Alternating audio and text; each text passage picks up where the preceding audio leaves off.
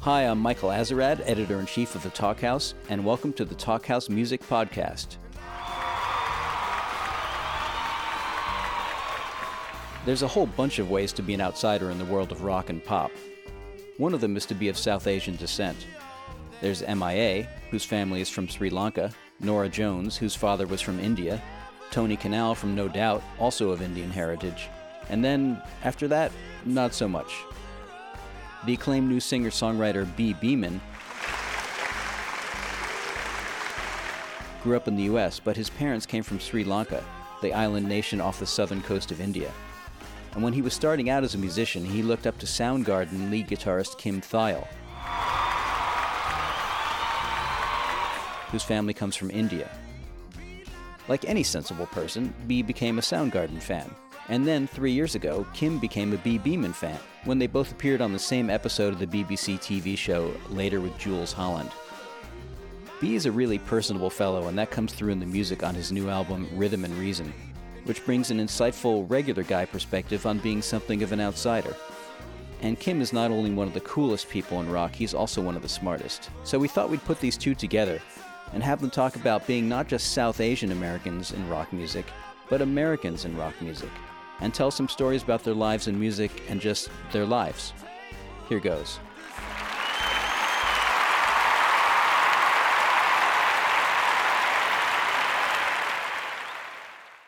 Hey, this is Bhi Bhiman and Kim Thayil. We're, I'm saying that right? Thayil? Yep. Sorry, I did always seen it printed, never seen it said. Well, you pronounce it correct. Yeah. This is Bhi Bhiman and Kim Thayil. We're doing the Talkhouse at KEXP here in Seattle. So what the hell were we talking about? Oh, I think we were talking about the Cubbies. Baseball, the Cubs, and... Talking baseball, DiMaggio, Ruth, and Gehrig.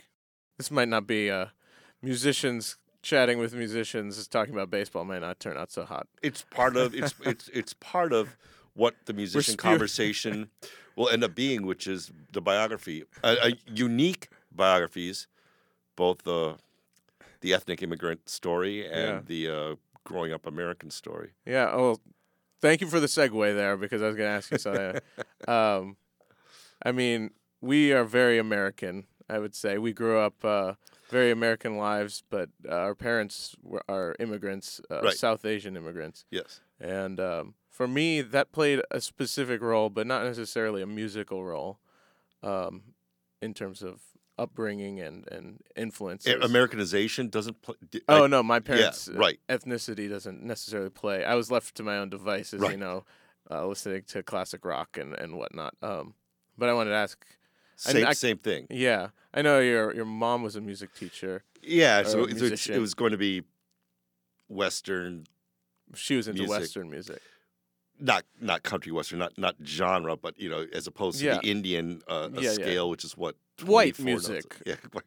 Well, she studied at the Royal Academy London, Oh, the wow. Bombay School, piano. She graduated when she was 18, and then she ended up being an English teacher and a school teacher in a junior high. But starting out, she taught music at various junior highs in our district, same district that I attended, but ultimately was tenured as an English teacher. So there you go. That should suggest some Anglophilia right there. The fact that she taught English and did the whole British music, classically trained thing. Yeah. So that was her orientation. But she had certainly a cultural sentiments toward Indian music. And Yeah. I think when we had guests over, she put on some Ravi Shankar and light some incense, My dad just likes church music, easy listening, because he was in choir. Okay. And Was he a Christian? yeah, both my folks were not hardcore. I mean, growing up they were, Right. but my dad's is oriented towards science. He's an engineer, so they're very very much independent of that. It's strange. My grandmother speaks 10 languages. My dad speaks Right. English. And my grandmother speaks, Marathi, Urdu, Hindi. Right. You had to. Yeah, it's To weird. live in your neighborhood or something, That's how my grandfather was. But some of his siblings speak various Indian languages, Uh-huh. but my dad doesn't. Oh. Is he the young one? No, Oh. he's the Second eldest. Huh. Well, third eldest. So it's weird to be the interviewer a little bit here. I'm usually the interviewee. No, I'm going to interview you. Yeah, you will. We'll get there. We'll flip it. But right now I'm doing this. So let me just do it, Kim.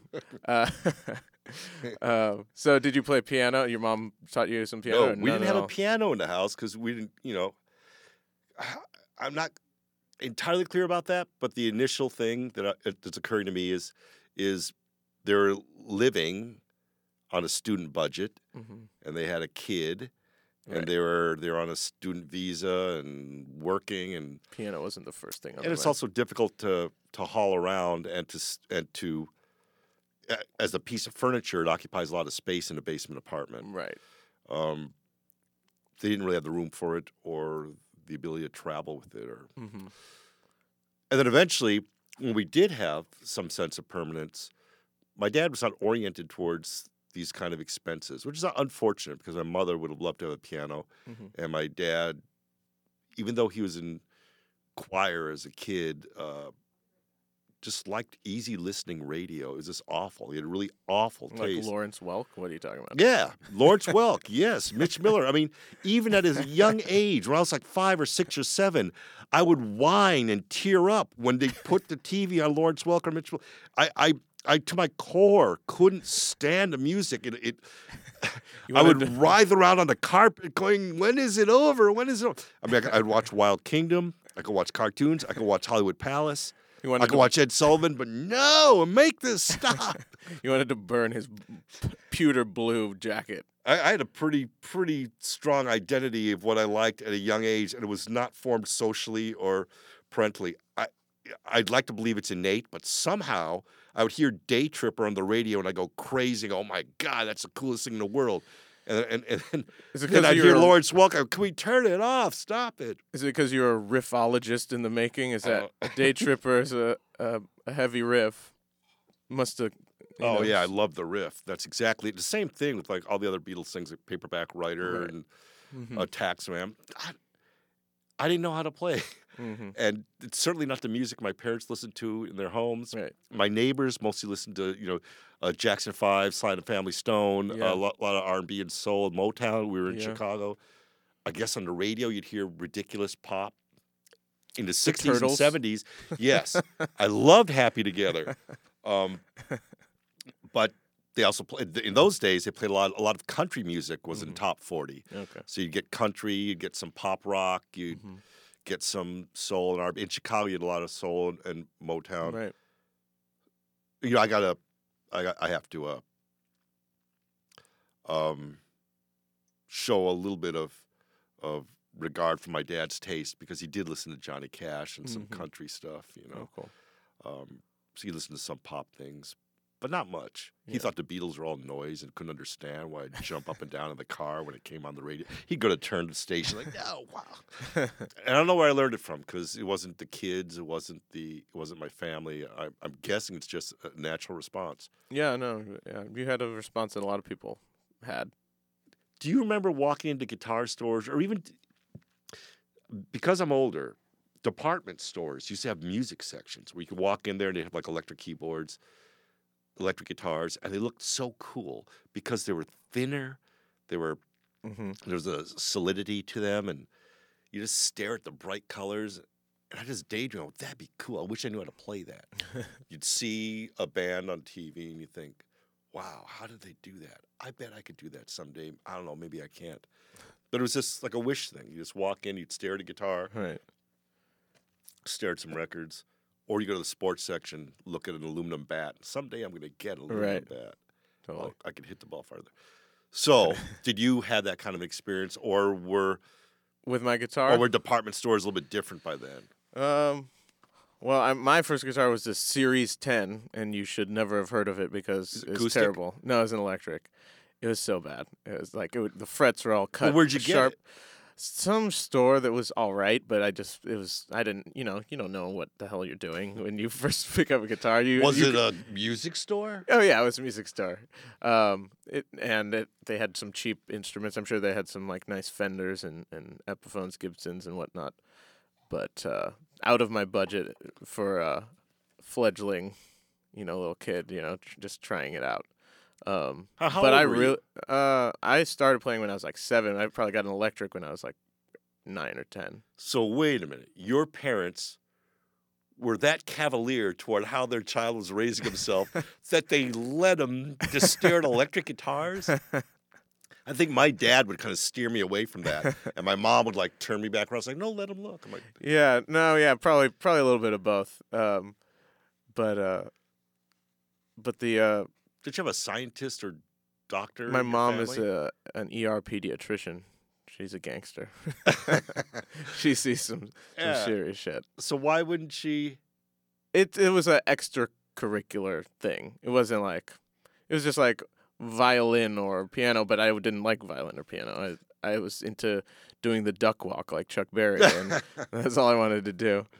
And, There was no hesitation with your parents to prevent, Plenty. the youthful Americanization, Plenty, but they're very embracing of American culture, Yeah. and so they're not afraid of it or something. No. Some people might be wary of their kids becoming too Western. And my folks were somewhat Western.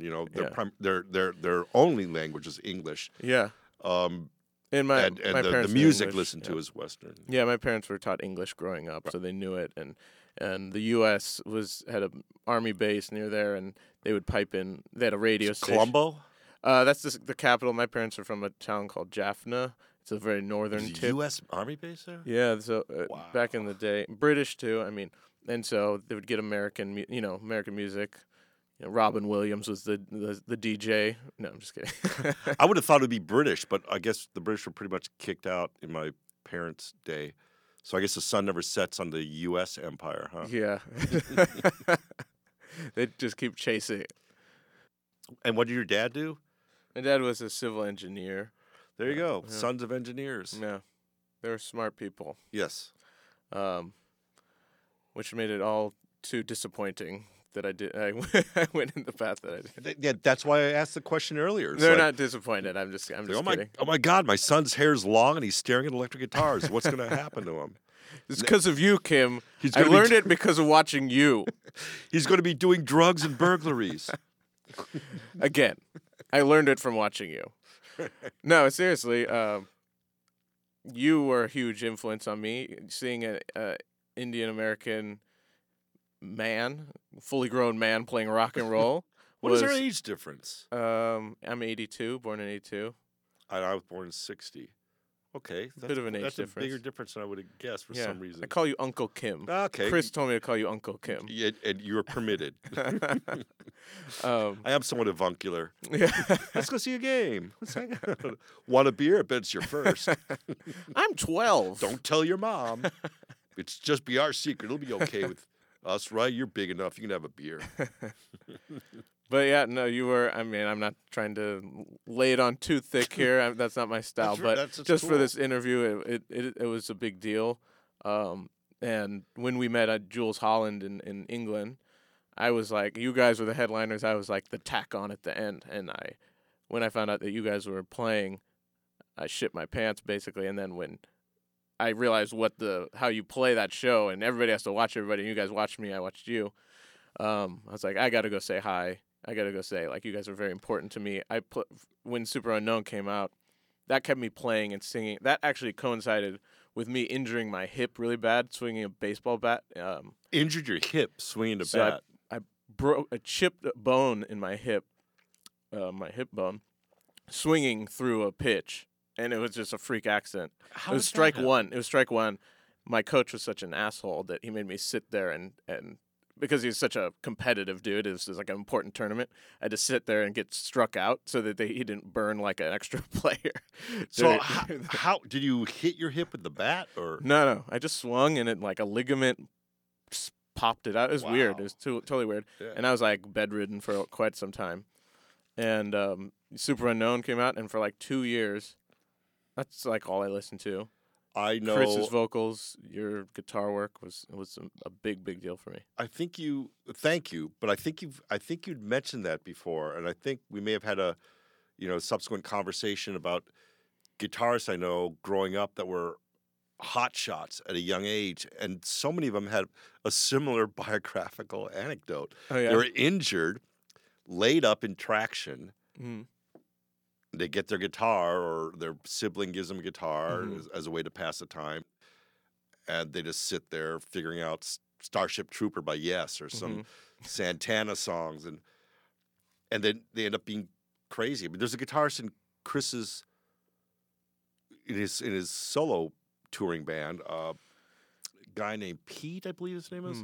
Never met him. Yeah, he's a similar thing. I think it was some accident. He was laid up in hospital in bed, just played guitar to pass the time, and just became.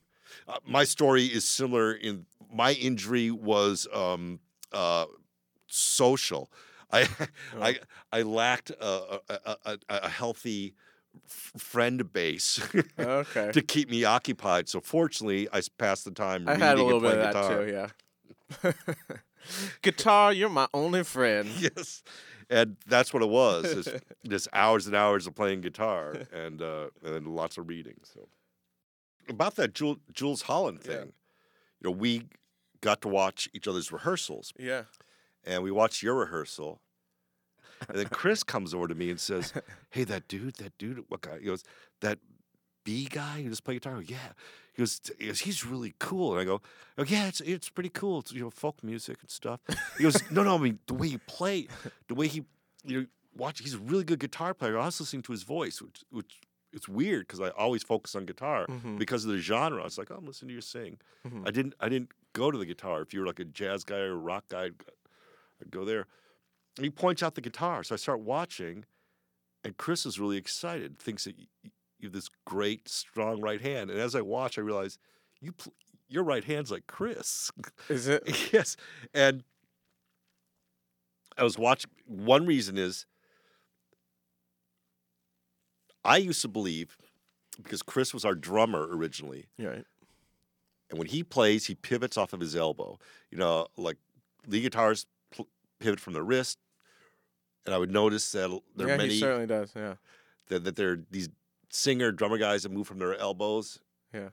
And bass players move from their shoulders. So I thought it was a drummer thing. And gradually I started learning it might be a rhythm guitarist singer thing, because they're counting and they're going like this, and they have a regular groove. And it helps them meter singing. They know where they are, where the melody is meandering through the rhythm and the song.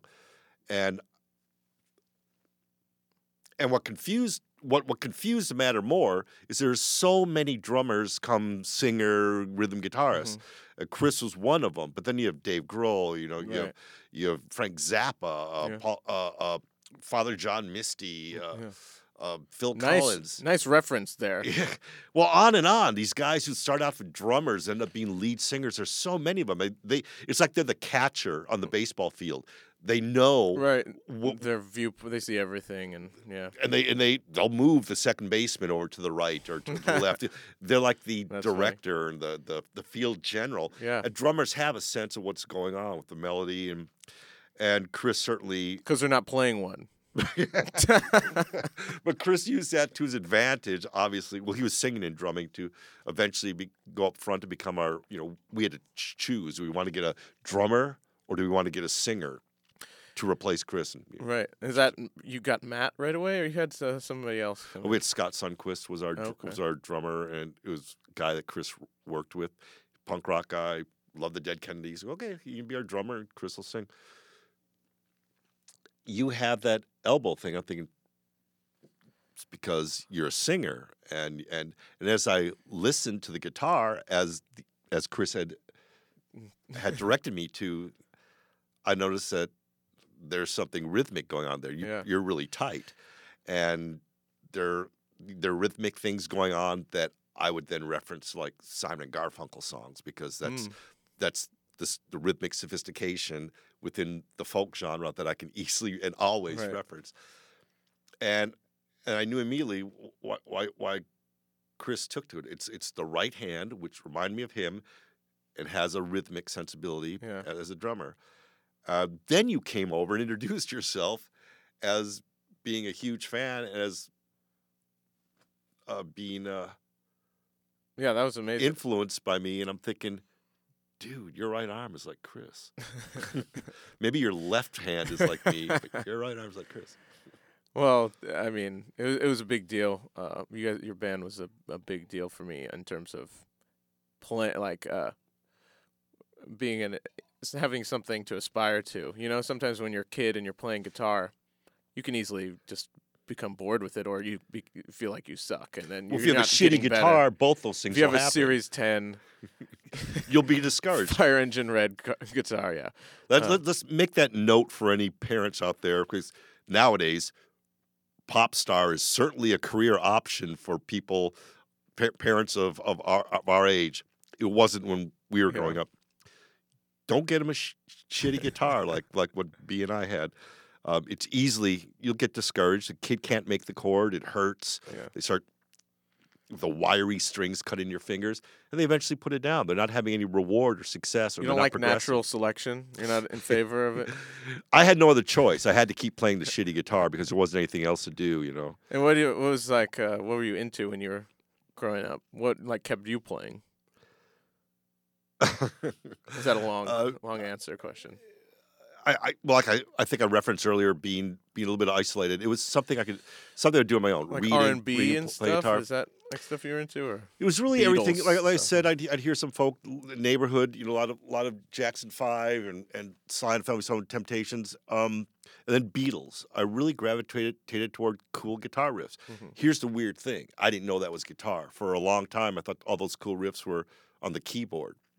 Like you watch the Brady Bunch or the Partridge Family. There's this electric keyboard. Right. I thought electric keyboard. And my mom plays piano.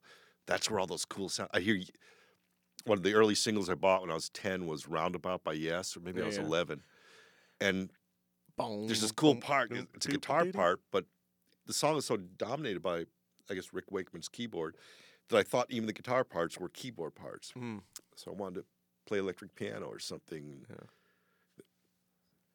So I would play air electric piano Fortunately, I had a lot of baseball bats and a few tennis rackets at home, so it facilitated playing air guitar. You play tennis?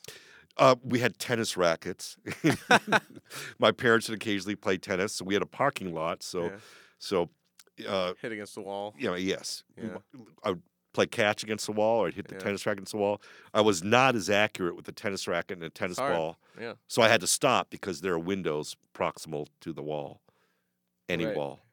Yeah, you're gonna break a window or two if you're playing ball. We go out in the parking lot and just kind of, the way we play tennis was try to see how far we could hit it. You know? Like a baseball. Yes, exactly. Your home run is like. Yeah. There goes the neighborhood. There goes the neighborhood. There goes the neighborhood. They go now. Tell me what you gonna do when the bottom falls for you. Tell me what you gonna do for my baby. And the White House turns to gray, and the black won't wash away. Tell me what you gonna do. When you go out here in Seattle, how bad do you get bugged? It depends where I'm going, and you never really know. Yeah. I mean, I was going to ask you a similar question. How does it feel to not get noticed ever? People, if people don't recognize me, they might stare at the brown bearded guy, you know, with some The suspicion. zigzag man. That's funny. Ben and his buddies, Ben and some of his friends of Nirvana, back in the day when we played our first few shows, they'd come and check us out. And after the show, Ben and I think Chad was the original drummer for Nirvana, maybe Chris and some of the guys from Melvin's. Ben came and goes, "We took a vote and decided that Soundgarden's our favorite Seattle band." And that was like sometime in our third or fourth gig, and their friends were like, "Yeah." And we took another vote and decided you're the zigzag man. So what do you mean zigzag man? I go, "Oh, the rolling papers." Well, people would stare at me and I think, oh, they probably saw me on TV doing Almost Live or maybe MTV or some comedy routine, and that's what often happened. Yeah. People knew I played in a band, but they didn't know which band, and the common names were Pearl Jam and Nirvana, so they would immediately think, well, don't you play in Nirvana or Pearl Jam? I go, no. And eventually, in the course of the conversation, while I'm trying to buy toilet paper or cat food, would end up, standing in the aisle at some grocery store with them, acknowledging that they know me from this local Right. TV show, but they knew I was in a rock band, but they didn't know which one. So eventually, it came to be, especially now. A lot of our fans have grown up; they're older. You run it. It's strange. You run into someone who's gray haired and they're my age or a little bit older, and they recognize me. I don't expect that. I expect that to come from some kids, younger person who dressed all kind of rock, and I realize, oh, I guess I aged, and people in my age group age as well, but they're not still rock guys. They're not wearing T-shirts and jeans. They wear suit jackets and ties. They have kids and a mortgage, and so they've grown up. And I'm still, 19 or something. So, But people are pretty polite here. Like at a restaurant, people will notice you. Do you get it pretty bad, or is it all right? It will affect my choices. I won't go to a place that's going to be rock heavy with a friend to go hang out because I'm not gonna have time to visit with the people I want to visit, like people who are in town, or with my girlfriend, or with my buddies who I haven't seen in a while. You want to have a few beers and joke around. And if you go to a place where you'll be recognized, and you're going to have to be interrupted every now and then and speak with people, and that's fine. Most people are really polite, especially satellites. They're smart and civil. I imagine they are. But every once in a while, you get someone who's drunk who doesn't know or care about you, but cares that you're someone that their friends know or something, and they make a big deal about that. So they interrupt you anyways and make a big deal about your celebrity, even though it's not celebrity in general, but they don't care, they don't know, and then they make sure that you understand that they don't care. I experienced 100 lovely people, and then like 2 shitty people, and I don't remember exactly what the 100 very nice people said. But I remember what the 2 really shitty people did. That's say. right. You don't remember all the times that you had a pleasant sensation from eating your favorite food. You know that you like it, but for some reason you remember that time that you put your hand on the stove, or the time you broke your hip or whatever. Yeah. Yes. Pleasure is less intense in pain and less frequent. Yeah. And its duration is not as long as pain, whether it's emotional or physical. But that's a unfortunate axiom, but it's true. Yeah. But for some reason, the intensity of the discomfort is memorable. Perhaps it's a epistemological tool for learning. Dang, I don't even know what that word is.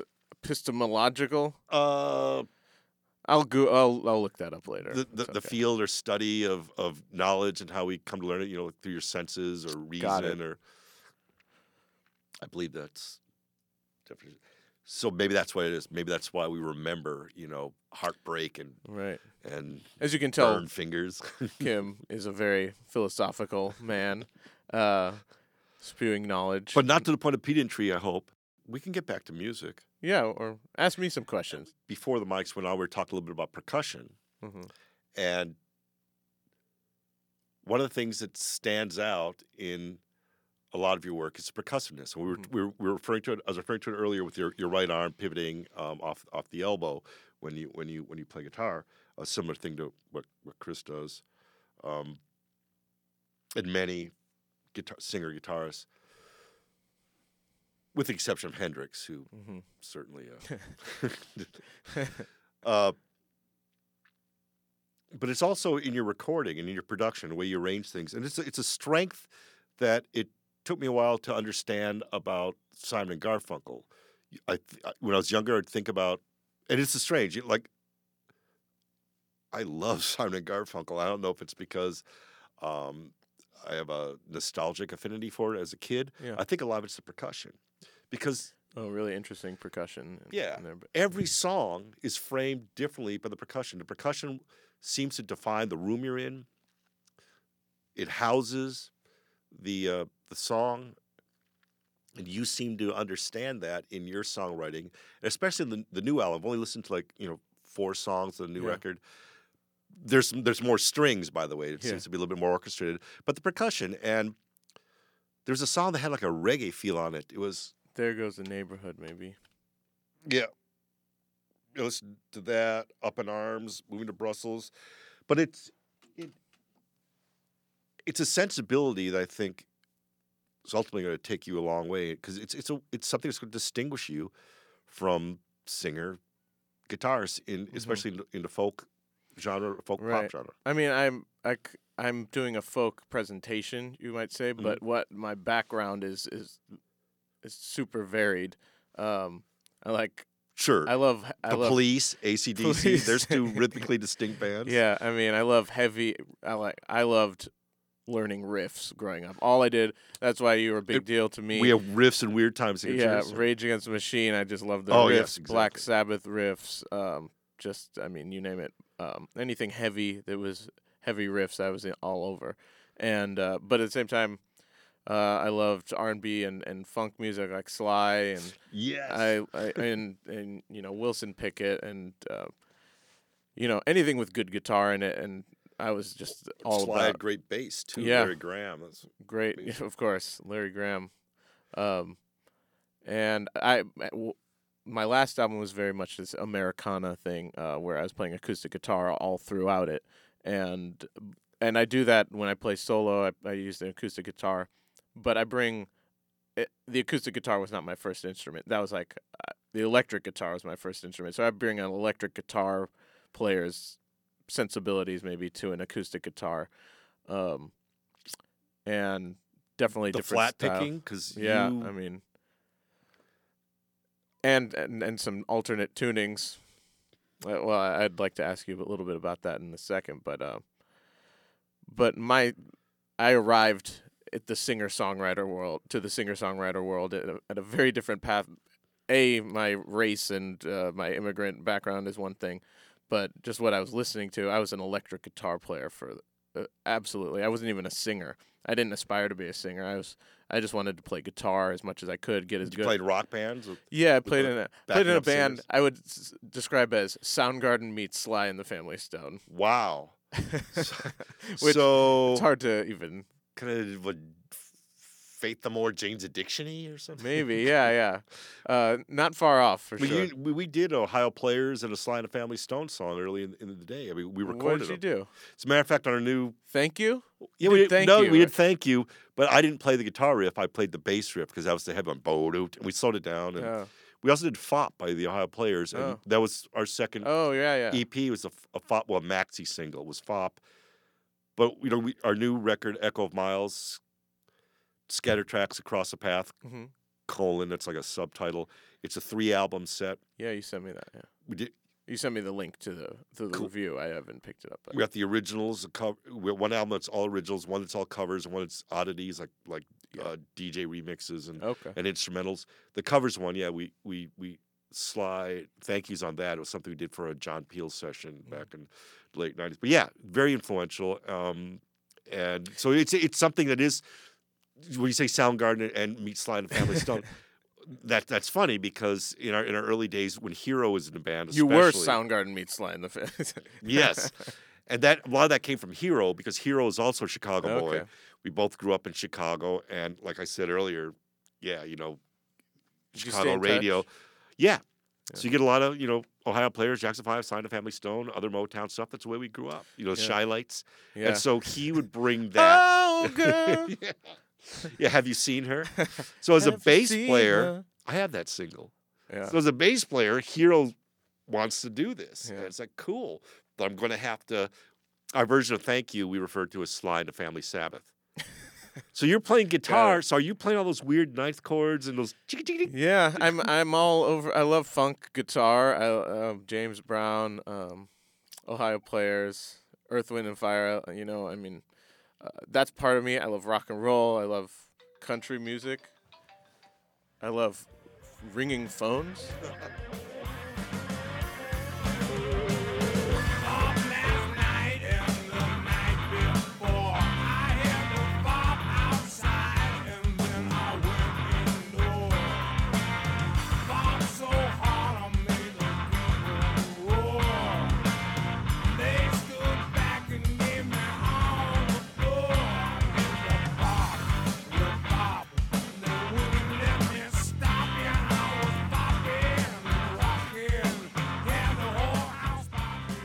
So, like, I was talking about how you were influential to me just like a role model, somebody I could look at. One of a few South Asians on the scene of anything, music, TV, anything. I've had myself, just in my short career, other South Asian American artists, even South Asian British people come up to me and talk to me about how Yes. I'm helpful to them. I don't know about a role model or whatever, but I'm not gonna blow myself up too big here. But that I'm important to them in a way of just the visual. It's important to see a visual. Yes, I think it's So correct. have you had people come up to you other than me? Like the issue who of say that? Yes, but it was strange for me because there's Ravi Shankar, and then Mhm. because I was a fan of like the Velvet Underground and the Stooges, I was aware of a guy named Prakash Chan who played with Lou Reed. Oh, I didn't know him. Yeah, I think he was a bass player. Prakash Chan, and I wasn't sure. Is this guy Indian or Pakistani? But probably a British guy. I don't know. Yeah. That's all I know about. Was he played on like a Prakash, Lou Reed record, and I kind of thought. You just knew the name on the record, or Yeah, did I you? go, wow. There's the Yeah. picture of him. I go, yeah, I didn't think it was like, Devadip, Carlos Santana, or Mahavishnu, John McLaughlin. He was just taking some kind of Indian sounding title. I thought, I think this guy's Indian. I think I saw Yeah. the picture. But and I thought, I'm not, I remember thinking, I might be it. I mean, I might be the, So that was in the 80s, I think I'm the only like rock guys like that. And then in the late 80s, we met a band from Florida called Crimson Glory. All white guys, but the drummer was Indian. oh. And I'm spacing out. Look, but Crimson Glory, drummer's Indian dude, long hair. They're kind of 80s metalish, which was interesting because it just seemed like white was an easy palette for hairspray and spandex. It just seemed like that would look weird on an Asian person. That's what I thought then. I thought, I'm a brown guy with a beard. Spandex is probably not likely. Then as I developed a bit of a beard gut, I thought, I want. But I met him, and then there was a band called Corner Store. Corner Store. Somebody was just telling me Corner about Box? them. Yeah, the Corner Store, I believe. the singer was Indian. Somebody was just telling me about that. Really bright, smart lyricist. They're a British band. Was it Corner Shop? Corner Shop? Corner Shop. Yeah.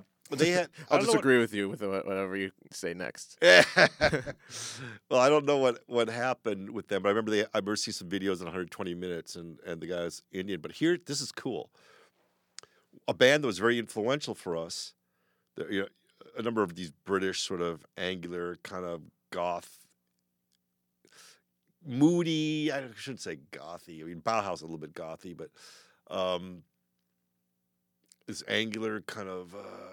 Sludge. Like bands like Wire, Joy Division, Killing Joke, Gang of Four.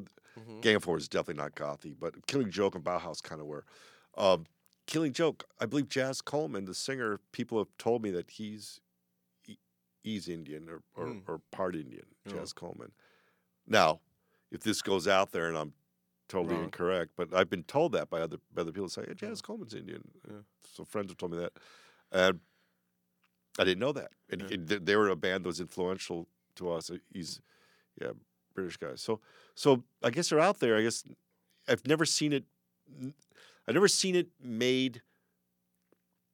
I've never seen it become an issue. Although you're referred to as Sri Lankan, ethnically Sri Lankan, not a St. Louisite, but ethnically Sri Lankan, which is cool. In the early days, I would get like Guitar Guru. I think one person slamming me called me a guitar Buddha. I think, but Guitar Guru was something I got early, and That's ridiculous. I really thought of our band as having this Asian identity because of Hero and I. And Well, it did have a Super Unknown kind of solidified a sort of Indian. There's some half. Yeah, well, which was that's a Ben's, riff or that is Ben wrote. yeah. Chris is in our early days. Chris wrote riffs that were certainly Eastern. I wrote riffs that were Eastern. Yeah. And Ben brought that in with half. Hero not so much because he was writing stuff on bass. But And Matt, I mean, I don't know. He probably is interested in classical Indian drumming to some. He's probably aware I think so. of it. You know? Yeah, probably to some degree. So what I was saying is that there were some people who made an issue of it, but often these days it was just kind of ignored by the '90s and stuff. But in the early days, there was an issue. It's like, oh, these guys, they're Asian and the guitarist is Indian, but it wasn't referenced as much.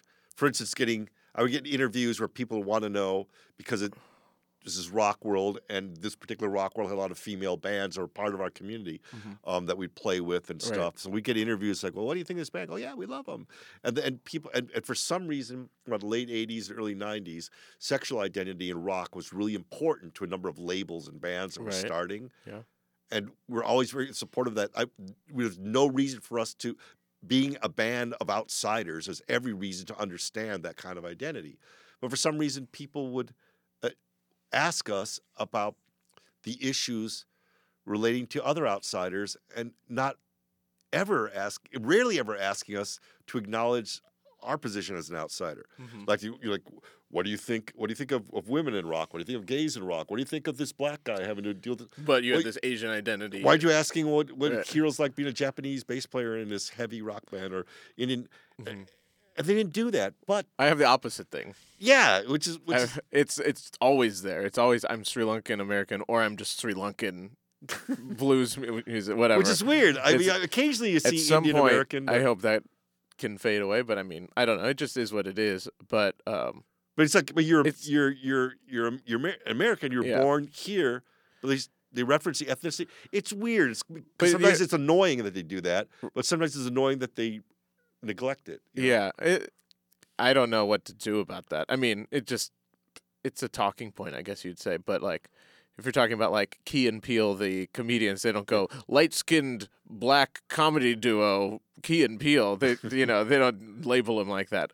Aziz Ansari, he has referenced his Indianness, but he doesn't often do it. He's more likely to reference rap culture and hip hop culture. Yeah, I think he makes a concerted effort to not do like, oh, I'm gonna do my imitation of my dad right now, and then because there's like the Russell Peters. I don't know if you know. Yeah, Russell Peters, Canadian. He dude, very right? much very much goes for that, and Aziz Ansari, I think, kind of rejects that in some manner. He doesn't want to play that card. And Asif Manvi will reference his Islamic deal more than his Indian thing. He's good. He had it's because of where he's at. He's at Daily Show, so I suppose referencing the. He's doing some new show. I heard about that. I forget called Halal in the Family. That's hilarious. Yeah, he's a smart, funny dude. Everyone at the Daily Show is bright. That's amazing.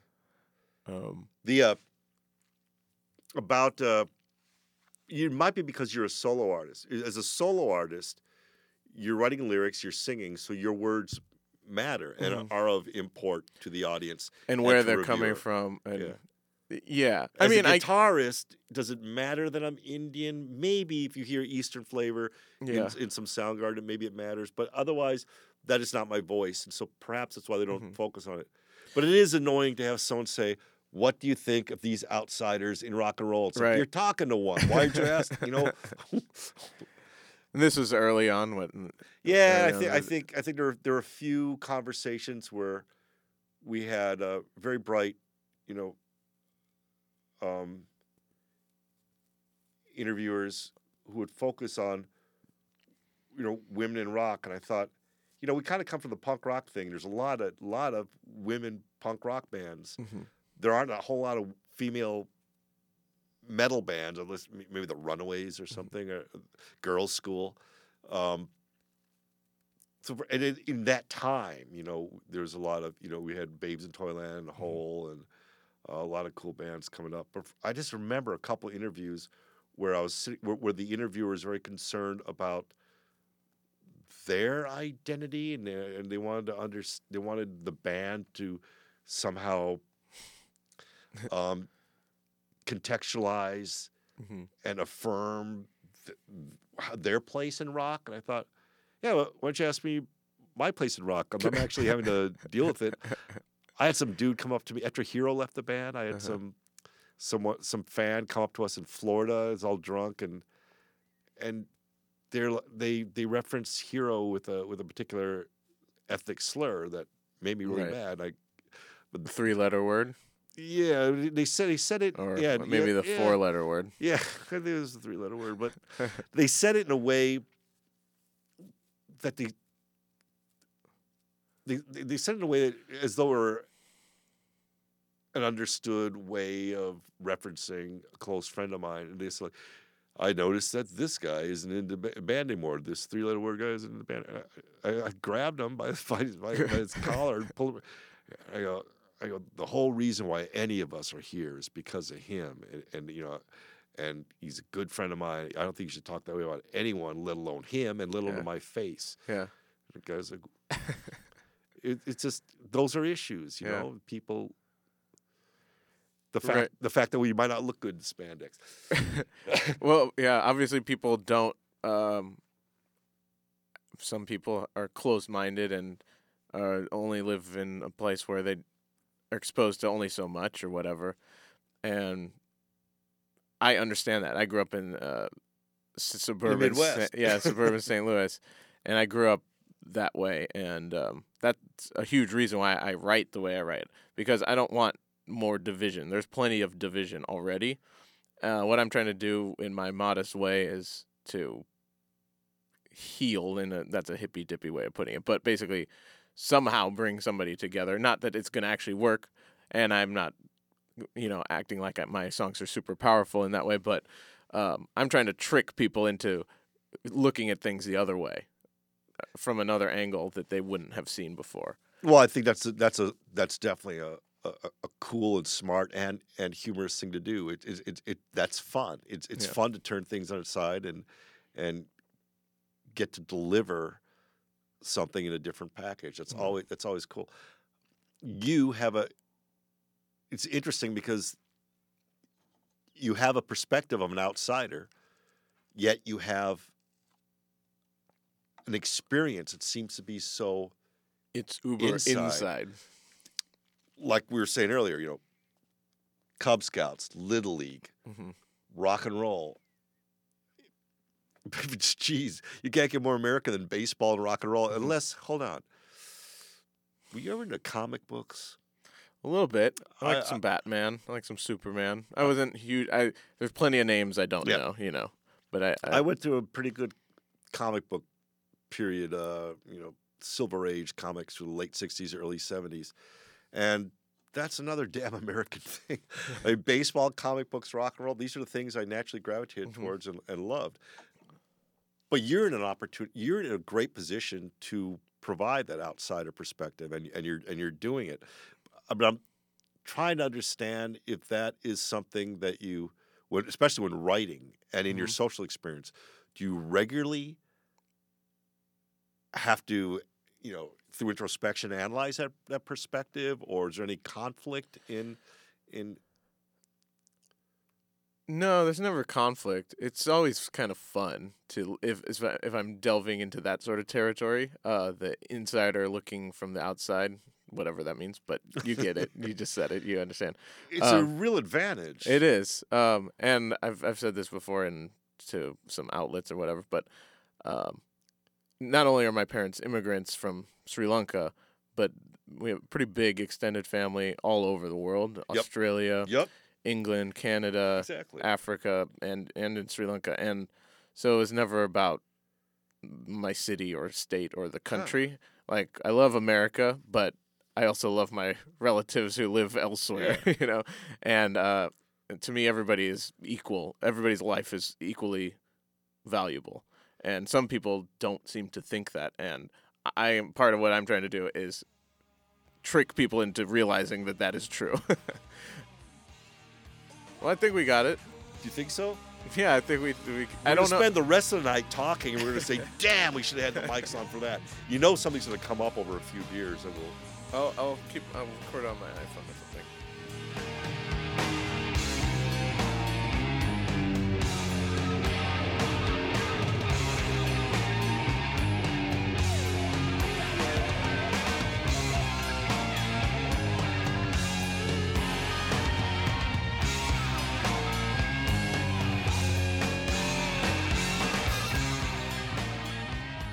I heard that those guys went out for beers afterwards and talked well into the night.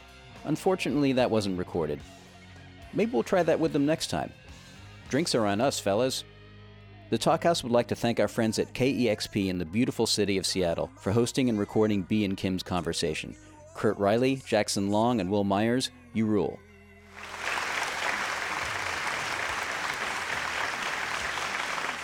You know who else rules? Talkhouse Music Podcast engineer and producer Elia Einhorn.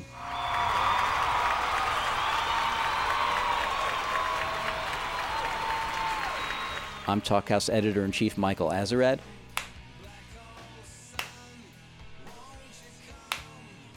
And that's it for this edition of the Talkhouse Music Podcast. For more Talkhouse Music Podcasts and lots of great writing by great musicians about new music, please visit thetalkhouse.com/music. And by all means, subscribe on iTunes.